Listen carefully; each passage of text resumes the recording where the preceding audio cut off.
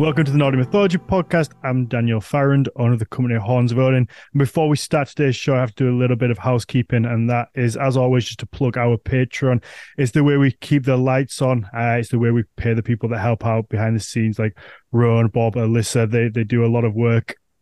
And for that, you can join us for £3 a month, which is 10p a day, and you're going to get a bonus episode every week where we do a live Q&A with the guests. You can submit your questions before or during or after the episode. You can watch them live as well. There's also a live chat that goes on during the episodes, which is always a lot of fun. It's like a side quest to the main episode. You also get our Discord server, which is also, again, a little community over there. There's a lot of lovely people we've collected over the years. And for the tier above that, you get the Storytime episodes with myself and Jonas Lorentzen, where we read through a different saga. We've started to simplify these a little bit and make them a little easier to digest, so they're a tad more fun. We found that a lot of the original sagas kind of dragged on a little bit, to say the least, and had a lot of the same names for very similar people, and became very difficult for us to dissect. So yeah, we simplified that. Like I said, they're getting a little bit more simple, and they're a lot of fun. If you haven't checked those out, you get the whole back catalogue on there. But let's jump into the episode. So we have two returning guests. Obviously, one is a big welcome back. We haven't had him on for a while, and that's Dr. Mathias Nordvig. I'm going to throw that in there. Obviously, Jameson Foster was on a couple of weeks ago, and then his first time appearing is Andrew Munz. Is that right? Did I pronounce that right, Andrew? I didn't check with you. Yeah, that's great. Perfect. Wonderful. Welcome, gentlemen. Thank you for having us. So, yeah, Mathias, it's lovely to see you again. I was saying how I felt nervous because you were there watching. I don't know. For some reason, my legs stayed stiff the whole time I read that introduction. It was like out of a nerve thing that my leg just was like shot out at like this angle. I'm just stuck like that, so I can relax a little bit now. You still put a few of God in me. Yeah, I was gonna say it's great to be back, but since I'm making you so nervous, I don't know how I feel about it. No, it's good. It's just like when the teacher sits in, I guess. That's what I am, the teacher. Well, I mean, technically, you are literally. Yeah, that is something I do, I guess. We all need somebody among us who can be that person to say, actually. Yes. Yeah, Right. Yeah, I had That like guy. Good for us. I had way over 100 episodes of that. That's true. Yeah. All documented for public. Yeah, we had a lot of, but we're here to talk about Saga, the musical, which, Andrew, I assume is your brainchild, and then you brought these two lovely gentlemen along for the journey. Yes, indeed. It was something small that I had. Well, small, but it was just a project, just a kind of an idea for a project at the time, and for quite a few years, and it started to kind of come into fruition where I knew it was going to be happening this fall. I knew we were going to pull the trigger on this idea, but I didn't have a composer. I didn't have much support at that, then, and I had attended a Viking tattoo talk that Mathias was participating in over in Victor, Idaho, which is about 20 miles from here. And I'm in Jackson, Wyoming. And I went to go to that, and I was so excited to actually meet Mathias because I have kind of an affinity for collecting books, as you can see from behind me, and pretty much anything that has to do with Iceland specifically, I scoop up and gather. And I had a copy of the Mathias's book. Here's a little advertising for you: Volcanoes in Old Norse Mythology. Myth and Environment in Early Iceland. And that book actually informed some ideas for my show that weren't fully formed at the time.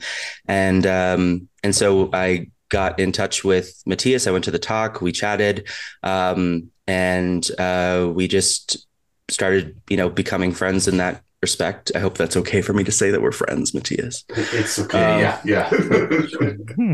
And then Can you imagine if you'd just been like, no? Yeah, it's just like We're doing the I musical, don't. but just like, no. When did we meet? I don't remember. Who are you again? Yeah, What am I doing here? yeah.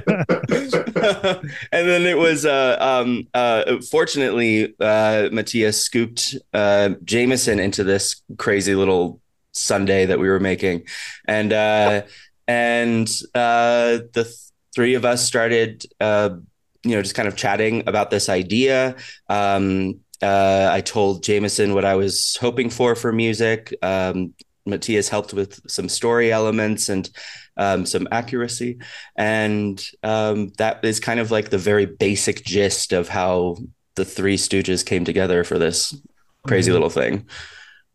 So did you do musicals before? Did you have like a background in that? And then Yeah, so I've written a few. I do a lot of comedy and stand up, and my background is in improv and also musical theater. And I wanted to. I had done musicals in the past, a lot of satire things, but I'd never done anything dramatic. It was really important for me to create something that felt very much my voice, and also my interest, but also something that felt very epic in scale and epic in its nature. And so I utilized so much of my own education and experience over the years and siphoned that through this Icelandic sieve and put together this show that still has many elements of how a traditional musical is structured, but it also does its own unique things. It's not all completely dramatic. It does have some comedy within it, but it is a musical where all of the dialogue is in English and all of the lyrics are in Icelandic and Old Norse, which was a challenge. does okay. Does that take away from the experience in any way? Just I guess because typically I'm not a huge musical goer, but usually part of the story is told through the song as much as it is the spoken word. Right. And I am probably right there with you in terms of not always a huge embracer of traditional musicals. I think they can be corny. They can be, you can kind of be invested in the scene and then the piano starts again and you're just like, oh my God, another song. And it just gets so overwhelming. And there's just too many people on stage, too many harmonies, too much like love, beautiful things just happening. It's all like designed to like, pull on this heartstring. And so when I went into writing Saga, I knew that I wanted to like you say, tell this story through music. But it's not in total. There's about 7-8 songs within this 90-minute show, but not. I think only maybe 1 or 2 of the songs like are close to the 3-minute mark. Okay. Everything else is a bit shorter, but that's only because we are incorporating. And Jameson, you can speak more on this about. That we are incorporating more chanting elements, more just kind of repetitive, prayer style singing, and then it gets more melodic, kind of as the show goes on. It starts off with a very intense, sacrifice scene, a blot, and it ends with this like very joyous settlement song when when Reykjavik is founded, so it's even though the lyrics are in Icelandic, I think, or Old Norse, the audience. What we're doing with our actors is really trying to help them understand why they're singing what they're singing about, because there's nothing that's super esoteric. Nobody gets like incredibly poetic about what they're singing about. They are singing for the mood of the scene, and and there will be a translation guide for audience members when they come see the show that they can look at and see what they're singing about. But my hope is that audience members come to this show, sit down, experience the show as it is, because I think a lot of American audiences have no concept of what Old Norse or Icelandic sound like. And so I really just want them to get away from this idea that everything must be translated, I must have the super titles above the opera, just experience the language, experience the reality of what's happening on stage, and you'll understand more than you expect. Yeah, Jameson, so I guess that's a task for you to make people understand this language that they for all intents and purposes aren't going to understand, but you've got to try and get the meaning of the song across. Yeah, so what I found that the music, one of the main purposes of the music is to set like a particularly Nordic mood, because one of the parts of it being in English, right, is I think people can get immersed into the play and forget they're in Iceland from time to time, especially ancient Iceland. And so the music is interspersed with a combination of what is historically Nordic, but also what is the kind of Nordic that people would expect from a Nordic musical, right? So it's striking this balance between historical accuracy, but also something that will relate to what people want today in their art experience. So what I found is that the music has, at least what I hope that it does, is adds a lot to the atmosphere and the mood to reestablish through not only the music, but the fact that it's in, Old Norse and Icelandic. The music is interspersed out to be like, yeah, we're in Iceland, in case you've forgotten. So that's at least what one of the goals that I've had has been, is to just create a typically or expectedly Icelandic or Nordic mood through the music, either through historical accuracy or through what people want out of a Nordic setting today. Yeah, because I guess this is going to play in Jacksonville. Jackson, Wyoming. Jackson. Yeah. Me and my American place names. Don't trust me. That's fine. That. So Jackson, Wyoming. Yeah. So I guess just you have Bill to the end of it. Yeah, I just went for it. Like it's a British thing. Yeah, it's all good. Jacksonshire. Yeah. So you have to take people in 2023 in Jackson and try and put them in Iceland 874 in 874, but also while speaking English.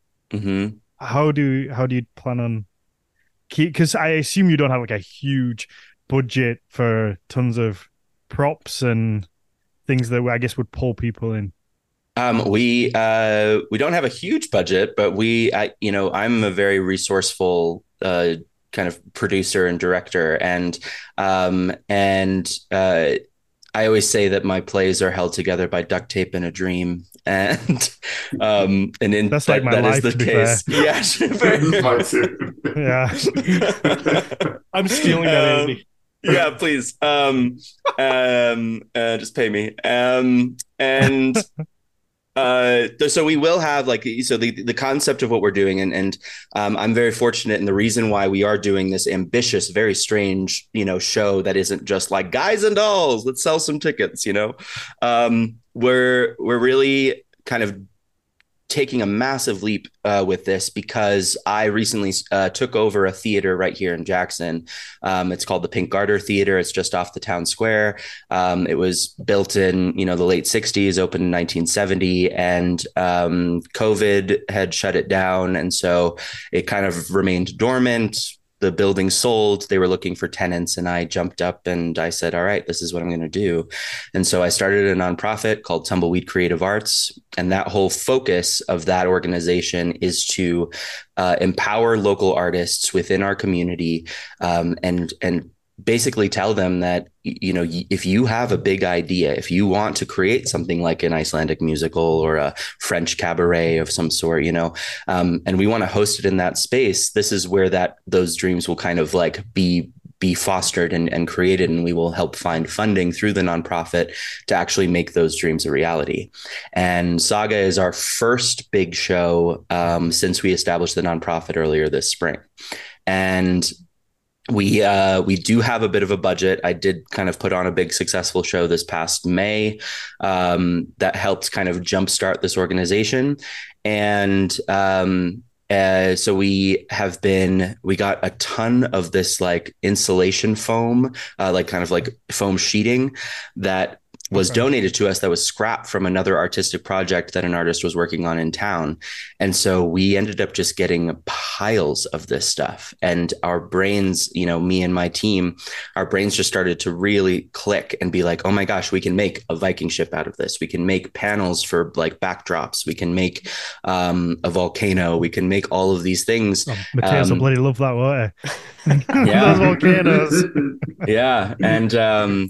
And so we are really taking a big step forward by transforming this audience chamber, because it's ours now, because we are leasing the space. We can really make the decisions on what we are taking away or adding into our audience. And we have these 2 balconies that are just over the like sides of the stage.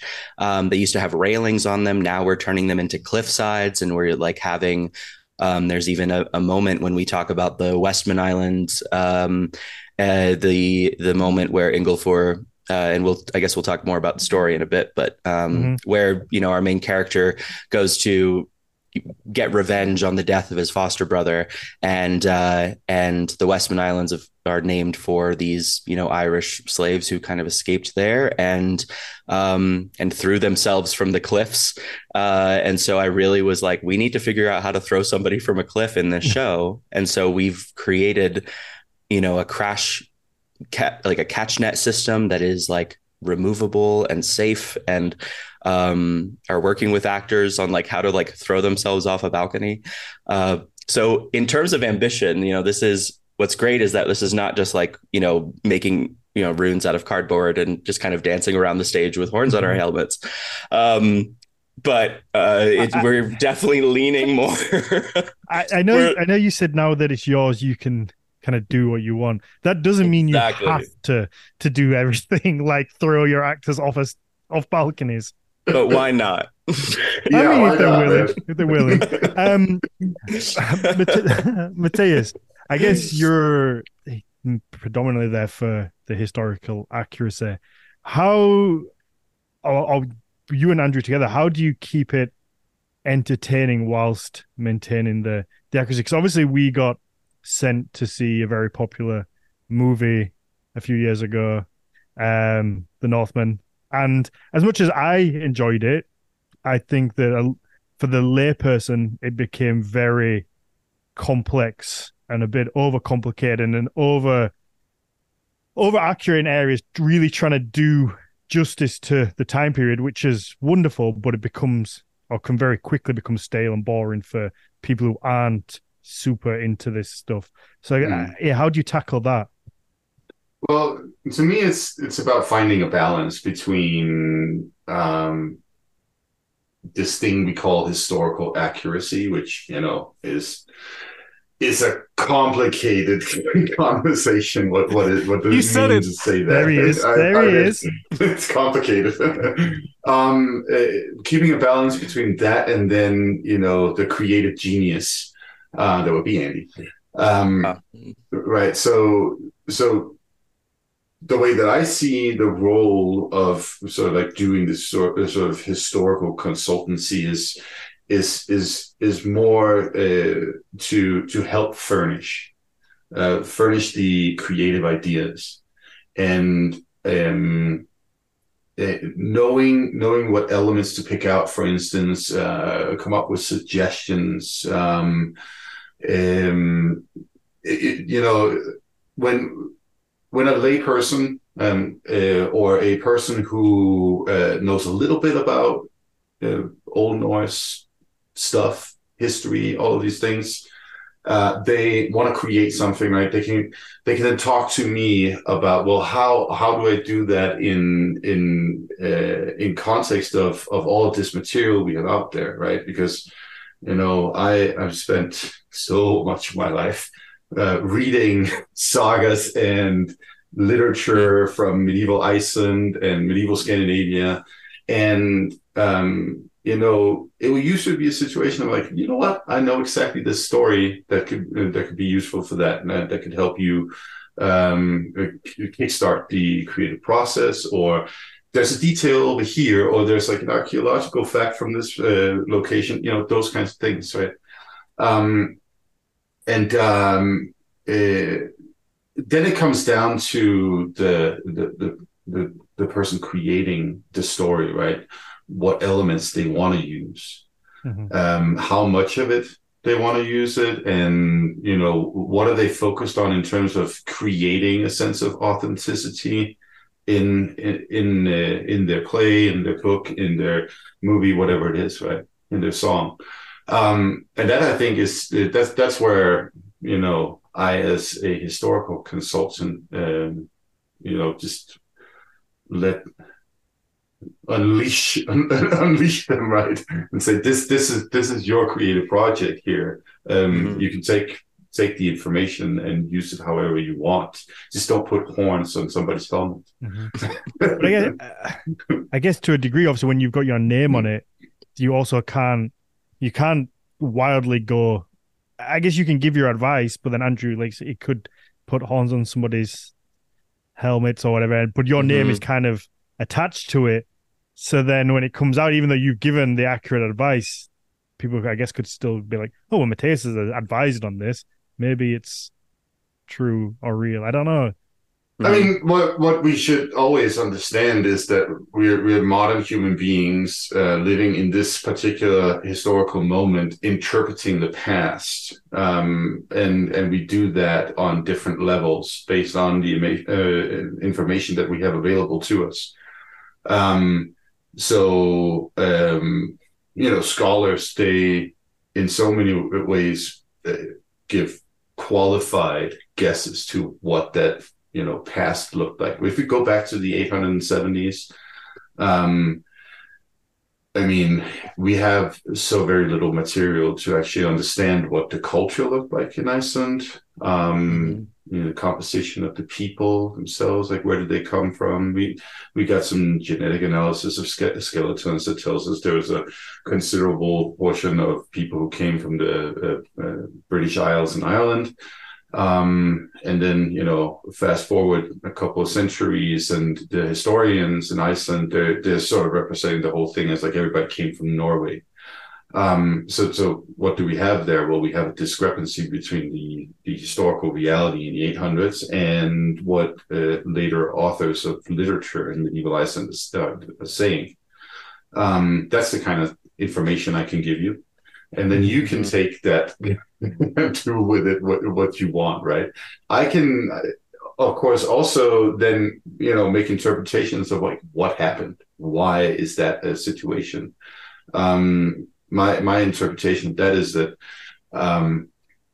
there was some kind of like what do you call it, a low-key kind of genocidal situation going on in early Icelandic history, where the Gaelic population was slowly weeded out by being denied access to resources, access to marriages, all those kinds of things, right? But that's my interpretation of the historical situation.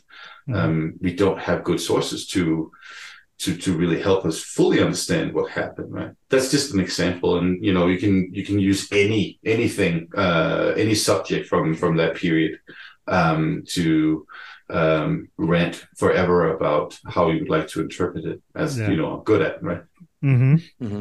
So I guess then to throw that over to you, Andrew, as the writer, because as I touched on in the plugs before the podcast started, and if you skipped over the plugs, then I'm not mad, I'm just disappointed in you, because I'm going to throw back to it now, where I was saying me and Jonas have been doing a story time where we read different sagas, and we've got caught up trying to read the most accurate one that we can find, the oldest version of it, and then we just a week in go, oh fuck, everyone's got the same name, this story's going on for ages, it's telling us about a bunch of people here that are not related to the story, it goes on a whole lineage tangent, and it's all this stuff thrown in there that's just not needed, because it was never written to be super entertaining, I guess, in Mm-hmm. a modern sense.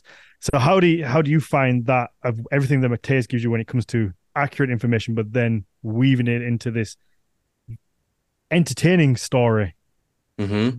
Well, what I did was because we are adapting the settlement story of Iceland as featured in Landnámabók, and that story itself is fairly sparse in details. I mean, as you know, with a lot of sagas, there is a lot of kind of mental filling in of gaps that is required of a reader, especially if the names are becoming, burdensome to figure out. Are we talking about that? Gisli or this Gisli or this, Aethor, son of, Atni or whatever it is. There are a lot of elements that, get kind of dropped, that drop away that would normally help really inform a very, good, well-written narrative. And so with Landnámabók, because that story is so small, it is not, it's not in the length of a normal Icelandic saga as we see them, or some of like the more epic ones that we see as kind of the staples like Njal Saga and whatnot. This is a story that is one of many other settlement stories within Landnámabók, and it's not the very first time anybody comes to Iceland, and it is certainly, not the reason other people come. It is Ingólfur Arnarson is given the title of the first permanent settler of Iceland because, in truth, this is the only resource that we have, or at least like the only one that really kind of says he came here at this time with these people for this reason and stayed. There are other mentions of Ingólfur and Hjörleifur, his foster brother, or second cousin, also that appear in one or two other stories, I think. But in truth, this is really the most narrative that we have of Ingólfur. And so with that, I really looked at how modern day Icelanders look at their settlement story. And I was actually really shocked to learn that it has never actually been dramatized in a big way. We in the United States have countless actors who have portrayed people like George Washington, and our 200-year history is so important to us. And here Iceland has this 1,000-year history that is very, very complex and dense and full of very interesting humans that have existed, and yet there is no like big biopic of Ingólfur Arnarson. There's no a well-known novel that like tells that full story, and so it was a real challenge that I welcomed to look at this story and say, who are the main players here and what do they represent? As a playwright, it's important for me to create scenes, right? I need to really kind of pick and choose which elements of this story will make for good narrative. And so right out of the gate, we actually don't start in 874. We start in 1702. With Árni Magnússon, manuscript collector, scholar, who created a census for the King of Denmark and traveled around Iceland collecting manuscripts, vellum, leaflets, letters, and things like that, that ultimately would become the Árni Magnússon collection, and him being the very reason why we have so many great actual primary resources of the sagas. And so in that prologue, he actually arrives at a woman's house in East Iceland and is collecting his census, and she says, "Oh yeah, I have something here somewhere."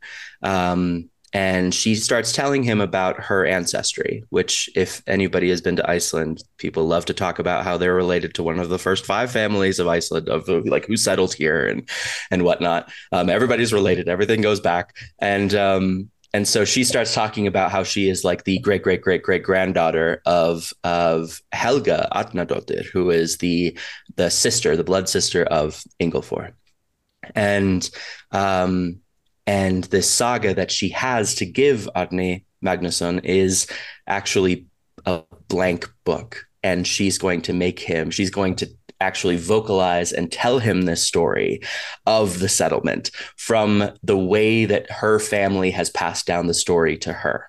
And so that is kind of the creative element that I allow myself for telling this settlement story, is that it's actually from the perspective of a farmer woman in the 1700s. Mm-hmm. And we still touch on so many of the things that are mentioned in Landnáma book, but it allows me to make some creative decisions, including with the female characters, because as we know, there's not a ton of female heroes or female stories within the sagas.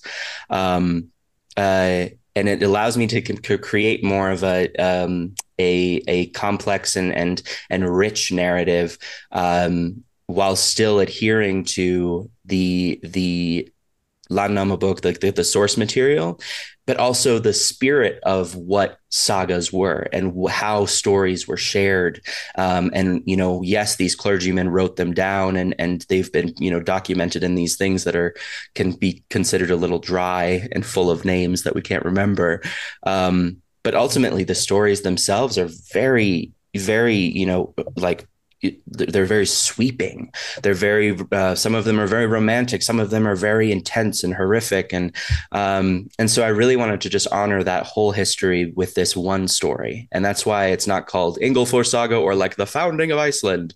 It is just called Saga. And, and so we have a lot of fun within that. And Mathias, of course, was so helpful in kind of helping, like recognizing what I was trying to do, but also honoring what the accuracy of what we do know and making sure that what we do know is implanted within that story. Mm-hmm. And if I can add something to this, this, like Ari Þorkelsson, who presumably wrote Landnáma book, I mean, he kind of did the same thing. Right. So these little short stories, 400 and something that are recorded there in that book about the first settlers, they probably come from some oral storytelling culture that probably existed at the Alþingi, the General Assembly, right? So Ari, he would go to the General Assembly, just like everybody else who was a somewhat important figure in Iceland at the time. And he would spend time with all of these chieftains and their retinue from different parts of Iceland. And that's where he would have heard these stories probably, right? And so then he goes back to Otti, I think it is, where he's writing and learning. And then he writes these stories down. And one of the things that you can see is also both in Landnáma book and in Íslendinga book, the book of Icelanders that he also wrote, is that he uses his scholarly knowledge. The learning that he gets from books from the continent, he uses this knowledge to calibrate dates. For instance, we can count the ancestry of this particular person who told me this particular story about their settler back to so and so, which was around the same time where Harald the Harfagri ruled in Norway, which was around the same time where this and that king ruled in England. So that would have been so and so many years since the birth of Christ, right? That's how he's working, right? So he's contextualizing these oral narratives that in and of themselves are kind of timeless otherwise. the families themselves perhaps didn't care too much about trying to figure out exactly what year the settlement of their family happened in Iceland. But he did, because he's a learned scholar who is working within the framework of the history that's designed by the church of the time, right? What year was it written? What year was it written down? Landnámabók. Yes. 1120, we say. We're not entirely sure, but around that time. There's a good distance between the actual settlement of Iceland. And yeah. So how accurate do you think that his telling is, Mathias? And I guess because for most, I would say, maybe not for most people listening to this, but for most people who have a vague interest in this world, probably will take their settlement of Iceland from Vikings, the TV show, and Floki and his journey over there and kind of settling. And the whole idea of Floki finding Iceland doesn't just come from the TV show. That is something that's floated around. It comes from Ari. Yes. So what do we know for certain, and what can we kind of? So it's complicated. Well, so we don't know much for certain, right? So Ari writes the story about Ingólfur's settlement. And then, what was it, back in the 90s or so, in downtown Reykjavik, they're digging out for a new building, and they find a house that can then be accurately dated to 872 plus 1 or 2 years, because of an ash layer on the structure. And so that to people confirms that Ari's dating of the settlement is accurate, right? So that's something that feeds into the story as like, oh, this is actually a true story, because the years align, right? Then, what was it, 4 years ago or so, archaeologists are excavating a location in Stöðvarfjörður on the eastern side of Iceland, and they find out that the location can be dated to the beginning of the 800s, so 70 years before. And then all of a sudden we're in a situation where it's like, oh, wait a minute, there was somebody living over there 70 years before. Our historical sources say that people first started to fully settle Iceland, and that all just like complicates the matter. So how are we supposed to understand Ari's story? Well, we are supposed to understand Ari's story not as what we would call history today. We are supposed to understand it more in terms of myth, like what we would call myth today. Okay. I personally don't like that terminology, because ultimately it sets up a sort of like a hierarchical relationship between stories, saying that the quote unquote historical information is more accurate than quote unquote mythical information. That's just not how it works, right? Humans put their knowledge of the past into a context that is informed by their present, right? And so when we, for instance, have the story about Hrafnafloki, that is a story that mirrors Noah on his ark, and sending out the pigeons or doves or whatever it is to find land, right? Mm-hmm. Here we have sort of like the Viking version of it, where it's ravens instead. And anybody who's well versed in the literature that Ari would be well versed in knows that, right? Mm-hmm. And that's something that scholars have pointed out for decades at least. So that's how he's constructing a story of Iceland. And now Andy has constructed a new story of Iceland, and that becomes part of the storytelling of the settlement of Iceland, hopefully. Mm-hmm. Mm-hmm. And I think just in regards to this idea of fact versus myth, in a really cool way, there is that parallel with music, right, Jameson? Like the idea that what instruments would have been brought along, on these Viking ships, across the sea. And in truth, it's not much. Yeah. Sorry. So what I was thinking of this whole time we've been talking about, myth versus history, which is essentially how I would summarize the last bit of conversation, is essentially, Andy, what we experienced going through the St. Magnus hymn, the Nobilis Humilis, where the way that I have gone about making sure that the music, the historical side, is not messing around, I'm trying to get as historical as possible, is actually go back to the earliest written music we have from the Nordics.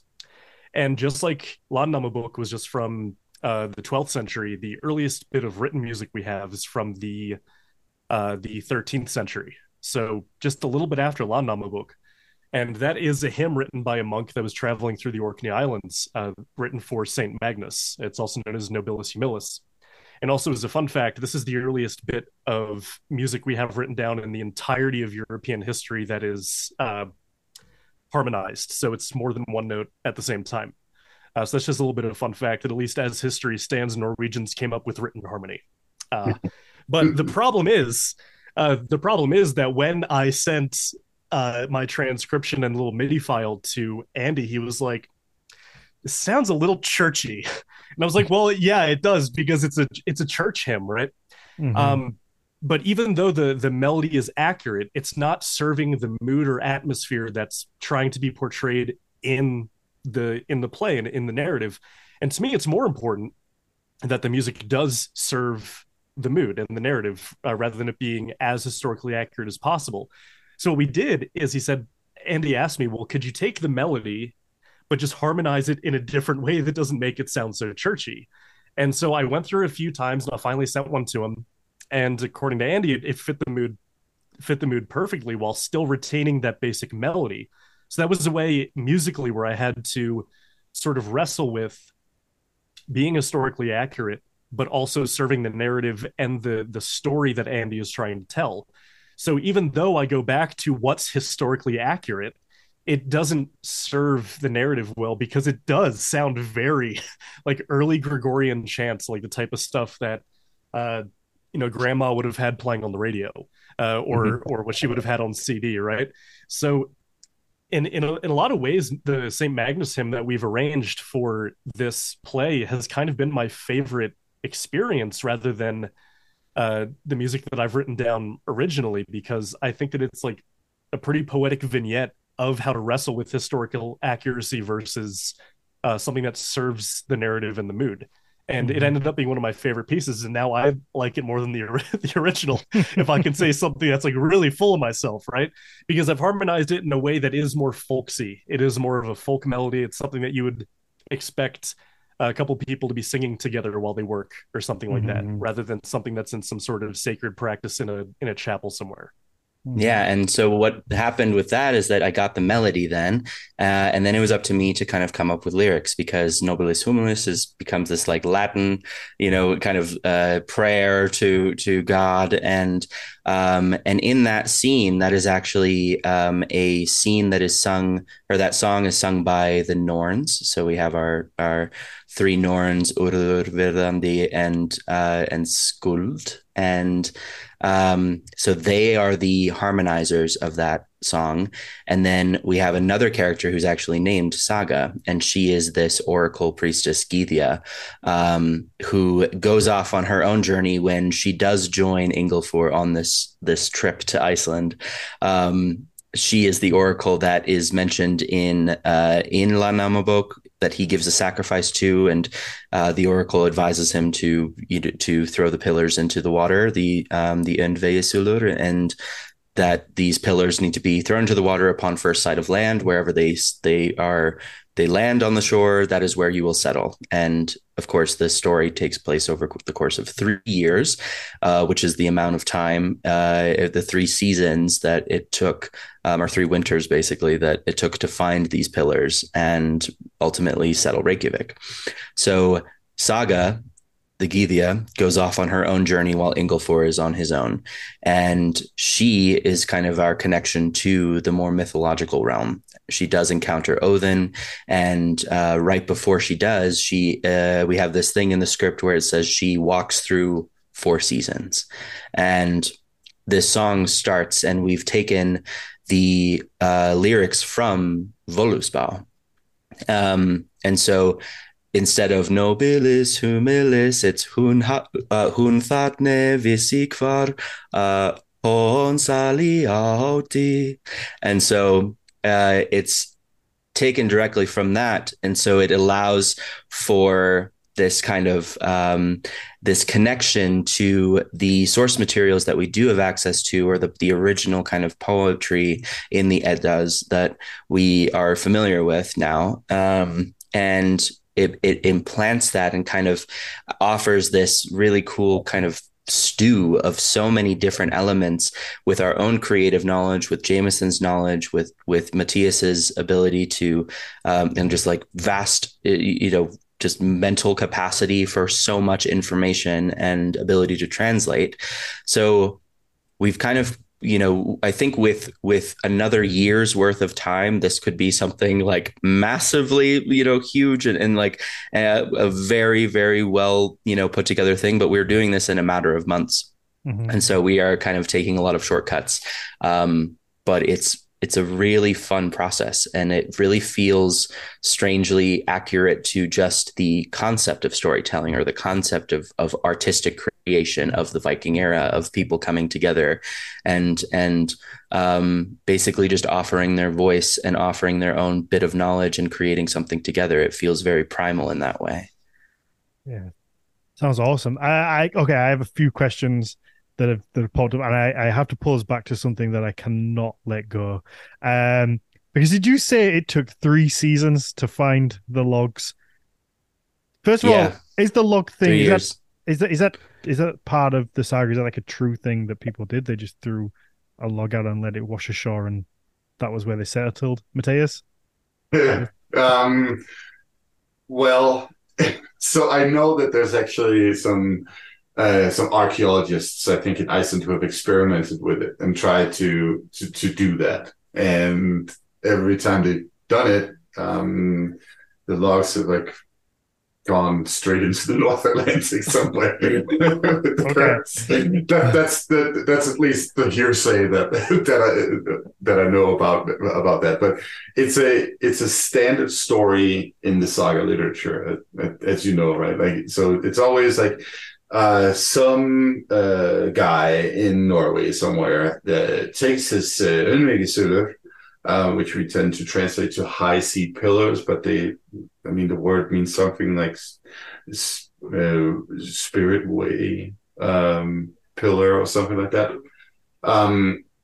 These effigies that represent their family, their genealogic history, and their connection to the gods and all that stuff. They take that with them on the ship, and then when they come within sight of Iceland, they're supposed to take down the dragon head in the front of the boat so that they don't scare off the Landvættir, and then chuck that pillar overboard, and then go find it somewhere on the beach, because then the gods have ordained the land that you're taking.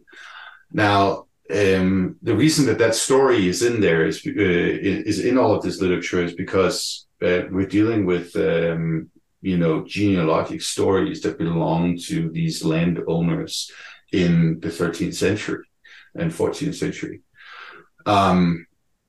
And so for them, it's an important way of authenticating their right to rule. And in that post-conversion era, this narrative about taking land that way is interpreted as they're essentially directed by God to go there. Okay. Their ancestors have just kind of misunderstood the whole thing about God, and so they worshipped some different gods, but that's okay. It doesn't matter. We're fine, right? Yeah. So that's how that works, I guess. Okay. The issue I have isn't with the logs. It's the 3 years to find said logs. Iceland's not that big. So if I'm not finding it within 6 months, I'm just settling. Not even 6 months. And that 2 that days. actually factors in directly to the story. Oh, does it? Yes.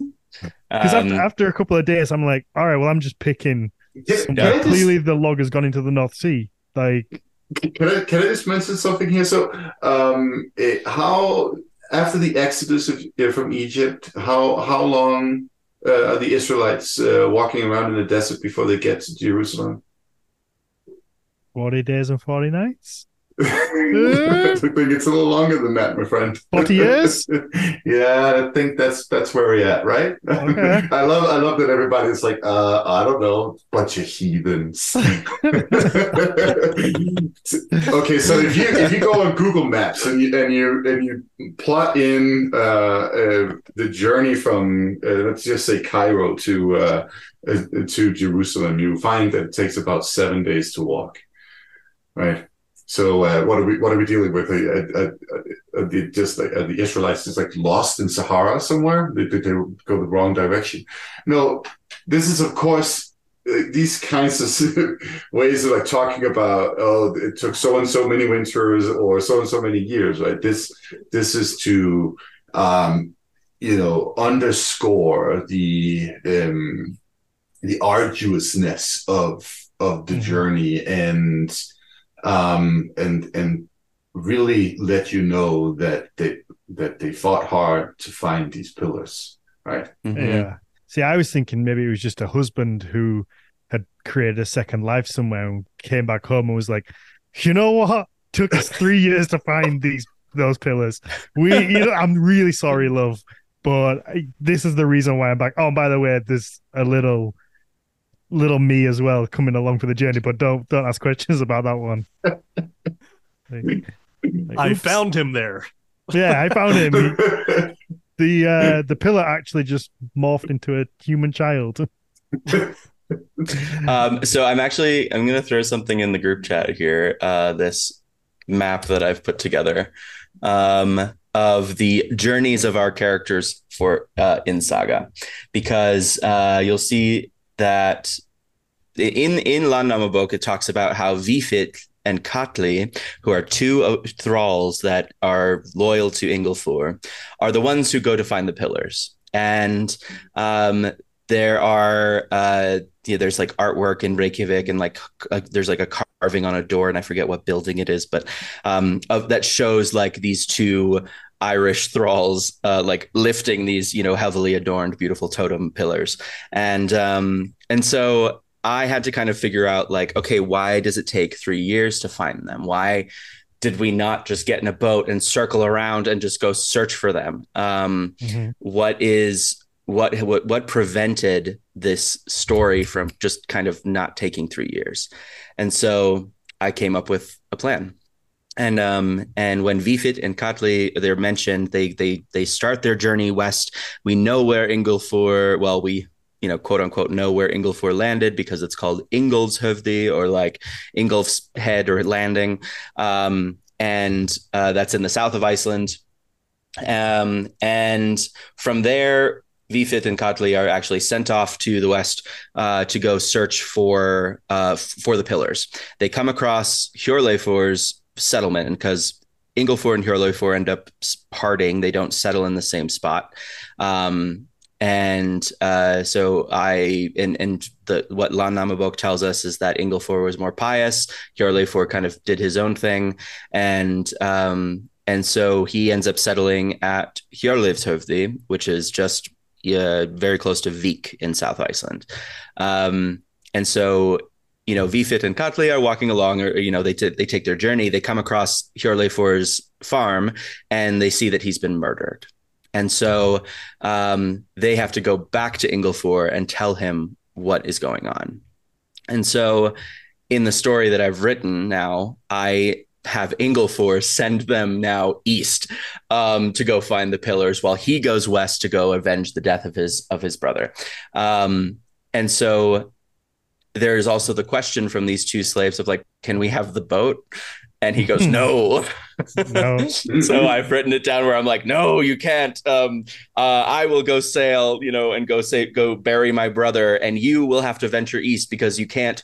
Yeah, like the pillars will be too difficult to be spotted from the sea because so many trees wash up on these shores. So you actually have to like go walk every square mile of the coastline and go find them. And so that's what happens in this play. And so you'll see in that map, the Vifit and Kotley line, that red line goes the entire perimeter of the damn island, and they go the long way around, when in truth, if they didn't find Tjarleifur dead, they could have just continued on, found the pillars a little bit quicker. Okay. But alas, MacGuffin narrative, things that like, bounce them away. And so I had a lot of fun trying to figure out the puzzle of how to make this story work. And that 3-year journey informs so much else of what happens, including like Ingolfor, who I play. So I'm playing Ingolfor Arnason, and so I have been, I have like kind of my fall from grace of like, the gods brought me here, why have we not found the pillars, why is it taking so long? And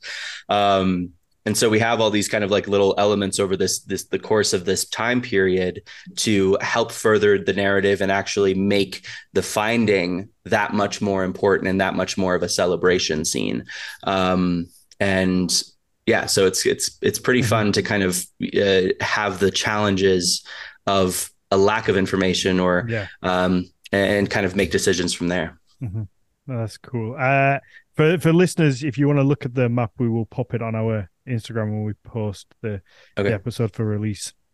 Yeah, I think I would have gone down a route of maybe like a Monty Python sketch of like each family finds somebody else's pillar and just like kicks it back into the seas. Like, this land's too nice for you. This one yours? Yeah, like, that's not ours. And just like pushes it back into the ocean and lets it like ride around for a few months and come back somewhere else. But everyone just finds everybody else's. Yeah. Yeah, and I was like, wow, 3 years is probably a good amount of time to like actually get it accurate to like what they used to look like if you were to carve them from the start. Mm-hmm. And so I was like, maybe Vifit and Kotley just like sit around, start carving logs and being like, how about this one? No, that one doesn't look as good. Let's start over. They'll never believe that one's it. Yeah, and then they like put them in the water and then they're like, hey, here they are. Just run out from behind. Yeah. Yeah. So Jameson, one of the other things I wanted to pull back was the song. Homerus, please say it for me again. No, Nobilis Humilis, but it's also Nobilis just called the Saint Magnus hymn. Okay, Nobilis Humilis. Humilis, yeah. Okay. Can we just read that? If you're musical minded today, can you just read that and know what it says and play it? How different is it to right now I've got like a head cold, as you can tell. I'm not singing anything on the spot right now, but the melody itself, like if you were to go to YouTube and just do Saint Magnus hymn, like just type in Saint Magnus hymn, actually Trio Medieval, which is one of the best medieval Nordic ensembles today. They're incredible. They have a rendition of it. I actually wasn't meaning you personally sing it right now. I was meaning like, because obviously it's the oldest hymn music. Mm-hmm. No, what did you say? Hymn music? Yeah, so it's hymnal music, because a lot of the music from that time period that was written down was for Christian purposes. But yeah, what I was meaning is just couldn't somebody who just reads sheet music today pick that up and look at it and go, oh, I can just play this. Yeah, so luckily being from the earliest music notation that people can find dates back all the way to like the 6th century. But it doesn't start becoming legible to us today until like the 900s. And so by the 12th century, it's pretty legible, and people have there's a whole type of musicologist that goes back to old Gregorian chant notation and tries to transcribe it in a way that we can read today. So yeah, you can find the sheet music to it and you could play it. It's pretty simple. It's all in an easy key. It's all, for anyone musically minded, it's all in thirds pretty much, as most of it was back then. Yeah, it's just because it was made by a monk in a Christian context. The text is in Latin, and it has a lot of musical traits to it, which does put you right back in church. Yeah, yeah. But that's definitely a musician or a singer today could definitely read it and sing it to themselves. That's going to be a beautiful thing, because it's a snapshot in history that's it is what it is. Those notes are those notes. So you're going to play them and they're going to hear what they heard back then. Yeah, that's honestly, you had me on a few weeks ago, Dan, and we talked about this a little bit, but to me, like, that's one of the beautiful things about music is like the notes might change, but no matter how much it changes, you look back at it, 1,000 years later, and it can still resonate with you, even if you are so detached from the person who wrote it or the people who would have sang it. It's still, there's just something about music that just, it makes it kind of timeless to us as long as we can read the notation and sing it back. Is there any of Mathias's drum and bass popping up in the play?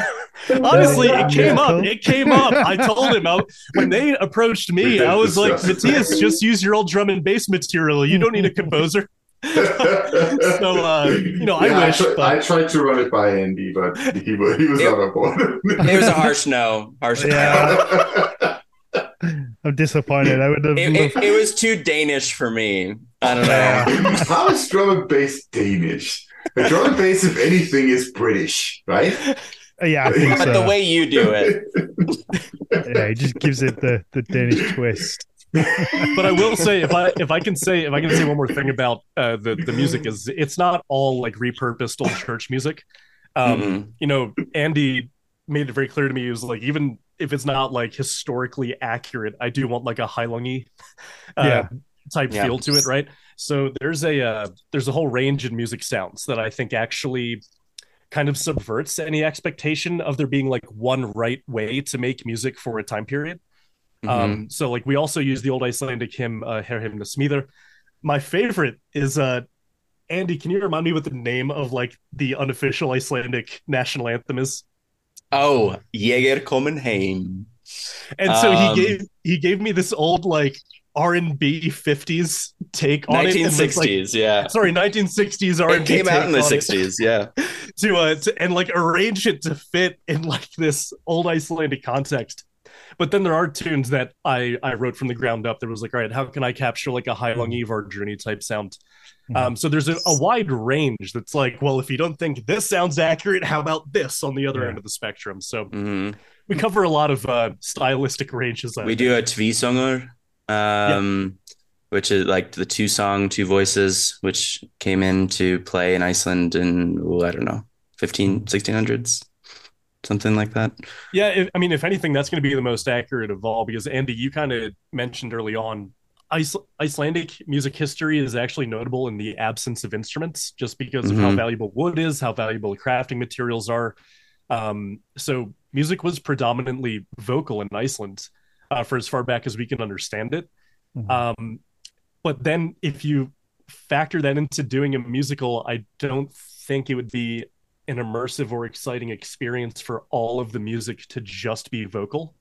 So like that's another middle ground you try to find. And I think that's the thing with bands like Vardruna and Hailung. They've become so synonymous with that time period that when you're trying to put people into Iceland in the 8th century, then when you put music like that in there, it kind of automatically gives that feel to it, whether it's 100% accurate or not.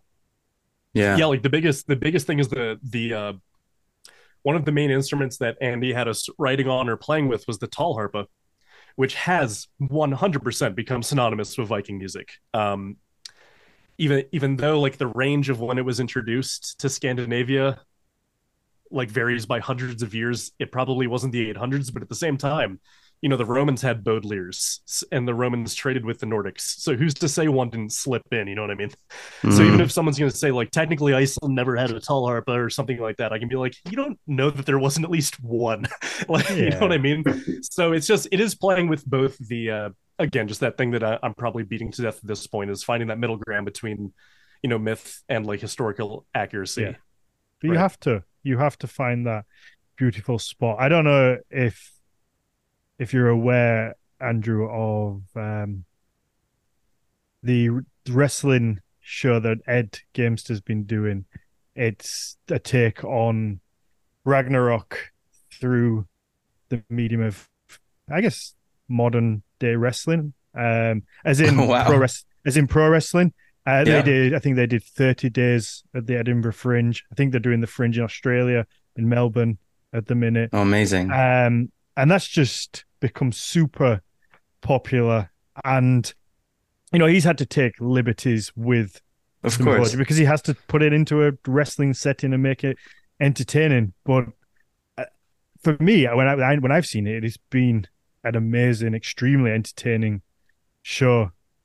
So yeah, I guess where do you see this going? Where's the Broadway? Oh man, I don't think at this point, when I look at just modern Broadway, modern creativity in America, right? The stuff that gets funded, the stuff that gets money, is all it's all market tested. Nobody takes big risks anymore. It needs to be a remake of a previous IP. Okay.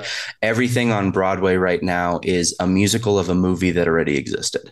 And that's like movies in general, I think. And so we're finding ourselves in this weird cycle. And over the course of my own career, and I am from small town, Wyoming, and but here I'm this like celebrity in respect, because what I've been doing is just my own stuff, and I have directed and been in other shows that were written by other people, but my MO is just to create new work constantly. I love writing. I love coming up with new stuff. And so I've been told repeatedly, go to New York, go to LA, become famous. You have the talent. You can go do it. You can go, be the thing. But the reality of those things is just it's ridiculous, because I would have to completely bend over backwards and get my foot in the door. And by doing so, I would have to do so many other things I don't want to do.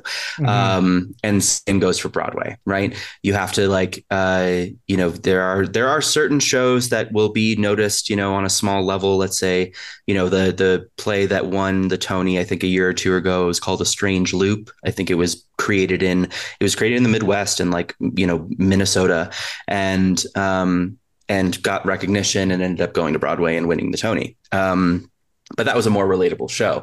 Our show is very esoteric and strange. And so when I think about fringe festivals, I think that's a great idea. But in truth, I would love to be able to bring this to Iceland.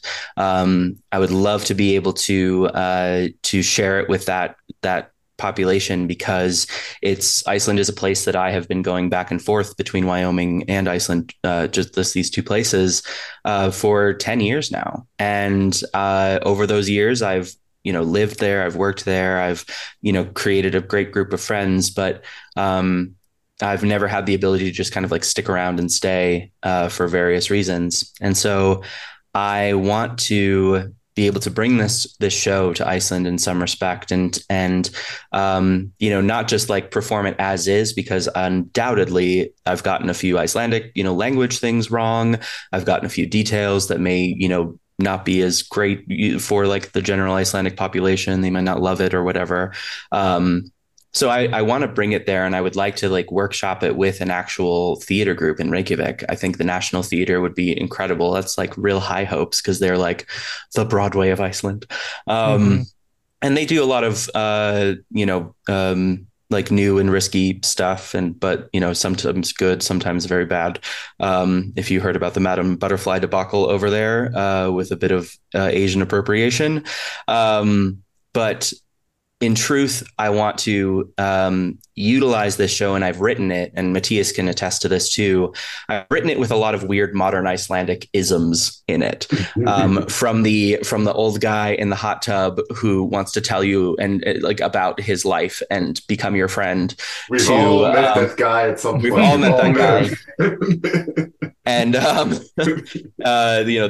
that scene happens in the show. We have in the very prologue, you have this old Icelandic woman and Árni Magnusson, who is born in Iceland but educated in Denmark, and she is just berating him for his Danish isms, from his accent to his loyalty to his mission, and just being so nationalist in her own heart.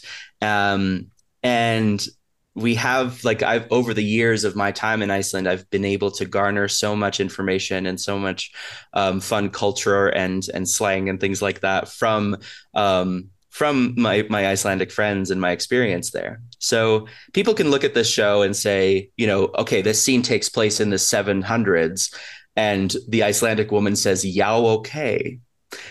Did they have okay in 1700? No, but it is the matter of mood. And so this idea of historical accuracy is actually kind of thrown out the window for the most part. It's more so an ode to history, an ode to the saga, an ode to the settlement story, and an ode to modern day Iceland. And that's why at the very end, yes, it takes place in 877, 3 years later, but they are singing, which is like this Icelandic thing that every fucking Icelander knows, and they love it. And it is like this song that is about, how much they love it. And it's like, look how like the bay turns to silver, and the glacier is shining, and we're home. And I'm like, this is the perfect kind of modern twist that I would like to just plug into this moment. But the difference being that we are in this historical context and so Jameson and I have played with this song, and now it's like it's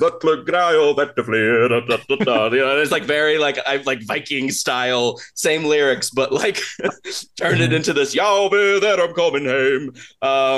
And I need everyone to understand my confusion when Andy was like, "Hey, we need to include this song in here. Here's a recording." And I hit play. First, I see the album cover, and I'm like, 60s, 50s ish. Yeah. I'm like, okay, this is gonna be interesting. And then I hit play, and it's like a song that would be like right at home in like the Fallout radio. You know what I mean? And it's just like, Andy, how do you want me to do this? I was like, well, I'll find a way. And somehow it happened. But like, I was not expecting one of the songs that Andy really wanted him to play to be like that. Yeah. You know what I mean? It was just like that. That was one of the more interesting projects that was given. And it was just a hell of a lot of fun, but definitely way out of left field. Yeah. Is it something that you can tour around the States? Is that eventually, I mean, what I would love is like, I don't want to let Saga just like our shows go from October 26th through November 11th. And so we just have 3 weekends that we're doing this. And it's not something I would ever want to just like be like, okay, move on. We did the thing, go by, because it seems like such amount of work to then just be like, oh, next thing.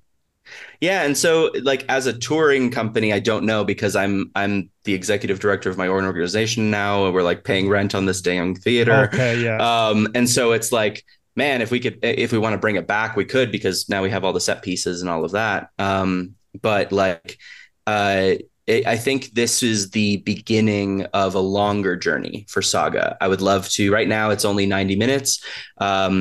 It's all told in one act, and so there's no actual intermission.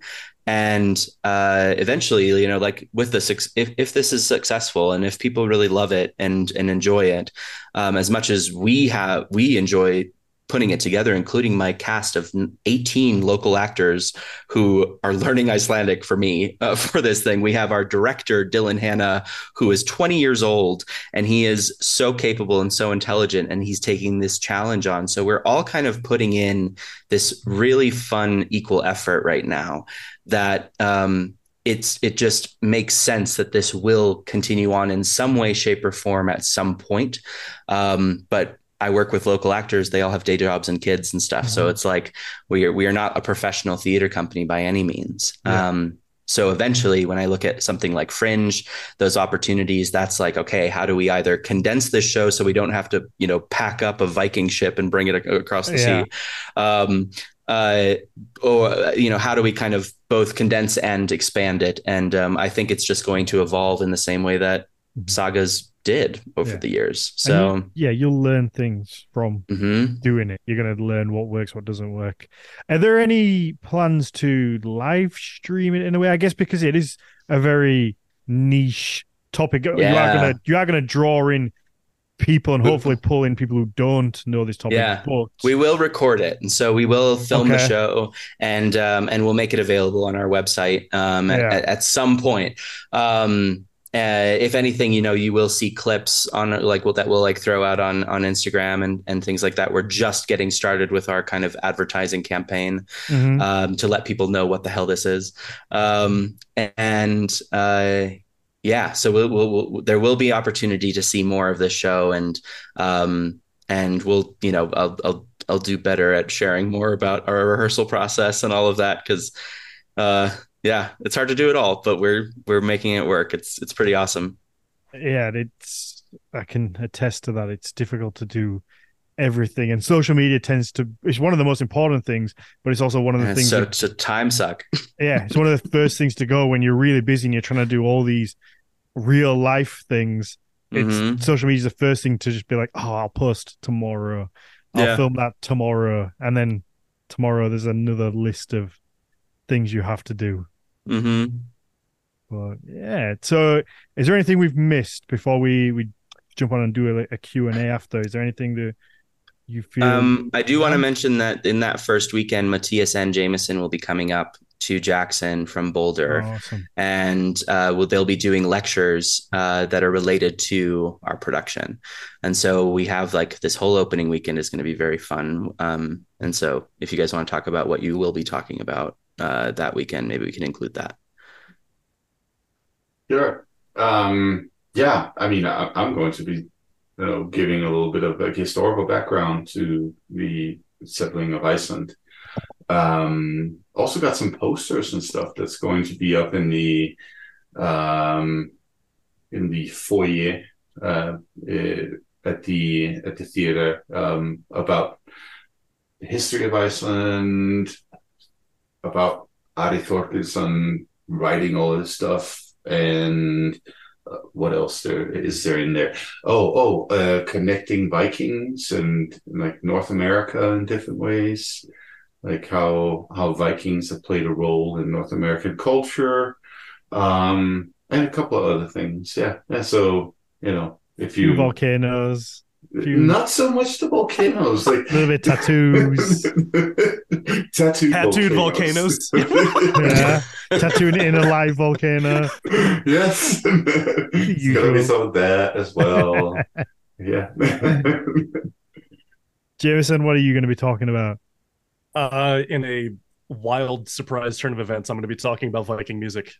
So, with a particular emphasis on Iceland, because.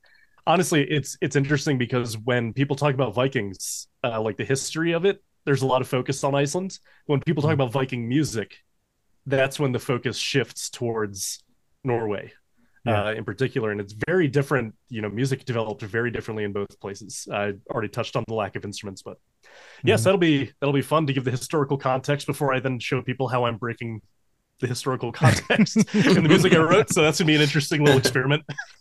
Yeah, it'll be fun. Perfect. Yeah, let's jump over and do a little Q&A and let people ask you guys some questions. Yeah, if you want to listen to the Q&A, you get it on our Patreon. Like again, I said at the start of the show, it's £3 a month and helps us keep everything going, keep producing the show, and just hopefully getting better and better quality as we go along. Do you all want to shout out where people can follow you? I'll let you go first, Andrew, where people can find the show, find you. Follow the Instagram that you're now going to be posting the rehearsals on. So our Instagram is Tumbleweed Creative Arts. So at Tumbleweed Creative Arts. And that is our kind of where we're going to be posting a lot about our show and all future shows. And then my Instagram is at Munz of Steel, MUNZ of Steel. And then our website is www.tcajh.org. Perfect. Jameson, you go next. We'll let Mathias win because he deleted his Facebook and everything. Yeah. Well, you guys can find me on Facebook, Jameson Foster. There's not many of us, but then you can find me on Instagram at Nordic Sound Channel. Follow the Nordic music platform that I run. Perfect. Mathias. Well, I mean, you can always go to my website, MathiasNordvig.com, MathiasNordvig.com. and see stuff that I do there. Listen to my podcast, The Sacred Flame, if you feel like it. You can find me on Instagram as well by putting in my name, Mathias, Nordvig, Mathias Nordvig. And then you can follow me there and see the pictures that I put up of my wood stacks. And I recently got a wood burning stove. Yeah.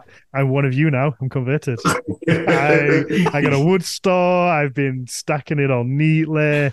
It's gripped me. It's fun. It's amazing. I love it. I still have a huge pile of chopped wood up the hill over here that I need to run down to where we're going to need it. So, fun things. And it was actually kind of snowing a little bit the other day already. Oh, so, best winter of the season. Yeah. So I do have to say, it does feel like every time I go up to Matthias's place, he has just finished playing with wood in some capacity. And I feel like every time he's like, "Hey, do you want to come see my wood?" And I'm like, "Well, it's not worded that way, but yeah." And on that note, we'll finish. Matthias, we need to book you in to come back on soon as well, and we can have a chat and have a nice catch up. And yeah, I would love that. It's been a little while. We will book that. Perfect. Well, thank you very much. And I can't wait to see the show. Hopefully one day I get to see it live, but I'll definitely watch the recording. Unless I suddenly get tons of money from people signing up to Patreon/Nordic Mythology Podcast, and I can just fly out there and watch it. That would be nice. So that'd be great. Yeah. Everybody sponsor his tickets. Yeah, people want to do that. I'm not going to complain. I mean, hey, if you can fly here, you'll have a free ticket to the show. So there we go. Well, hopefully, maybe people feel generous. Yeah. But all right. Thank you very much.